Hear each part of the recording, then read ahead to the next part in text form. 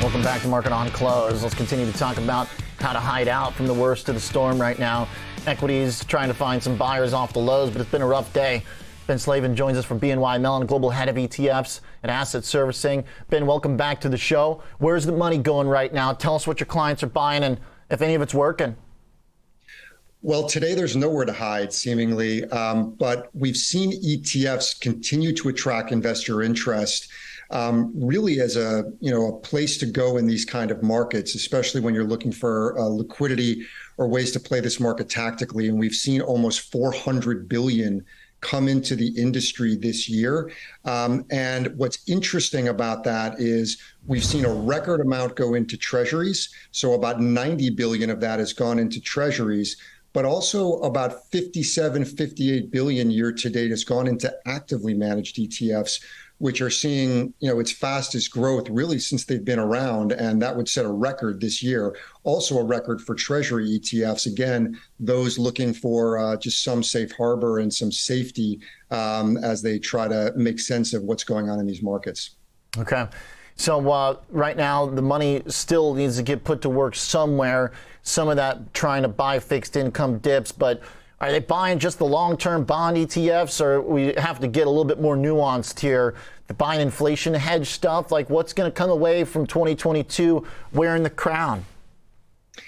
Well, we are seeing, again, some interest in fixed income ETFs, of course, but again, it's been ultra short duration, tending to be, again, as I mentioned, on the treasuries, again, shorter duration.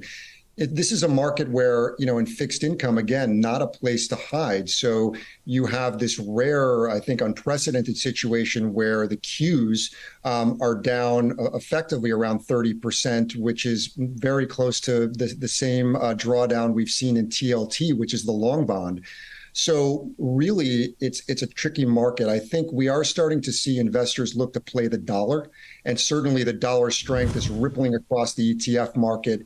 And you do see products like UUP, which is the Invesco Dollar Bullish ETF, start to attract some attention and some trading volume above historical averages when you see, obviously, that product being tracked to the dollar index up more than 18% this year is just one of those tools to play this market.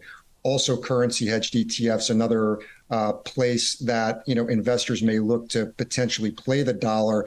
But again, investor interest there has been more muted, while the relative performance has been strong. Very, tough to get excited about some of those markets in Europe, given current situation on the ground. Yeah, it's amazing that that simple dollar trade has really been as effective, if not more, than just about every fancy hedging or inflation protection strategy. In terms of some of the more kind of stable ways to approach this, defined outcome ETF, something I heard a lot about the last couple of years. Are they living up to those expectations? Have the outcomes reached the definitions they promised? Yes, largely they have, and the investors have followed. So this category is about $17 billion and growing. About $7.5 billion has come in this year. We have about 70 products. So more and more flavors from different issuers are coming to market. And really, it's another category of ETFs where we've seen innovation that offer a tool to play this market. And typically, again, hard to paint with a broad brush all of those 70 products and those that will follow. But many of these products give investors some kind of upside potential capture, like the S&P 500 as an underlying benchmark, with some kind of downside protection.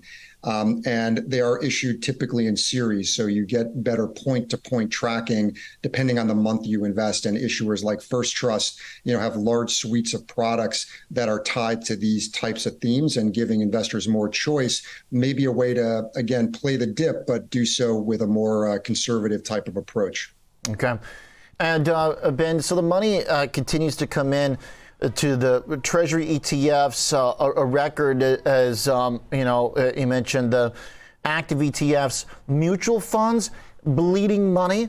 I thought this was supposed to be the stock picker's market. Is it just the wrapper that's the problem, where they'd rather have a stock picker who's picking it through an ETF, or how does that work? Yeah, I think the big picture is the wrapper. So there's been about a $1 trillion swing just this year with money coming into ETFs and out of mutual funds. So that mutual fund number is now north of a $500 billion of outflow. So clearly that's a preference on the wrapper. I think we are seeing, again, some acceleration in investors looking at actively managed ETFs, or at least active management inside the ETF wrapper as a place to go, and more choice is in the market. It's still early days. The asset numbers are small, but the growth trajectory is actually higher and continues to accelerate. And I do think it'll be interesting to see if investors continue down that path. But I can tell you that a lot of ETF issuers and asset managers are going to continue to chase that money again as they change out of mutual funds into ETFs and try to position their products accordingly. Okay. Ben, always an interesting look at the market, helpful for us to figure out where the decisions are being made, what types of tools are working. Appreciate your insight as always. Thanks. Absolutely. Ben Slavin, Global Head of ETFs and Asset Servicing at BNY Mellon.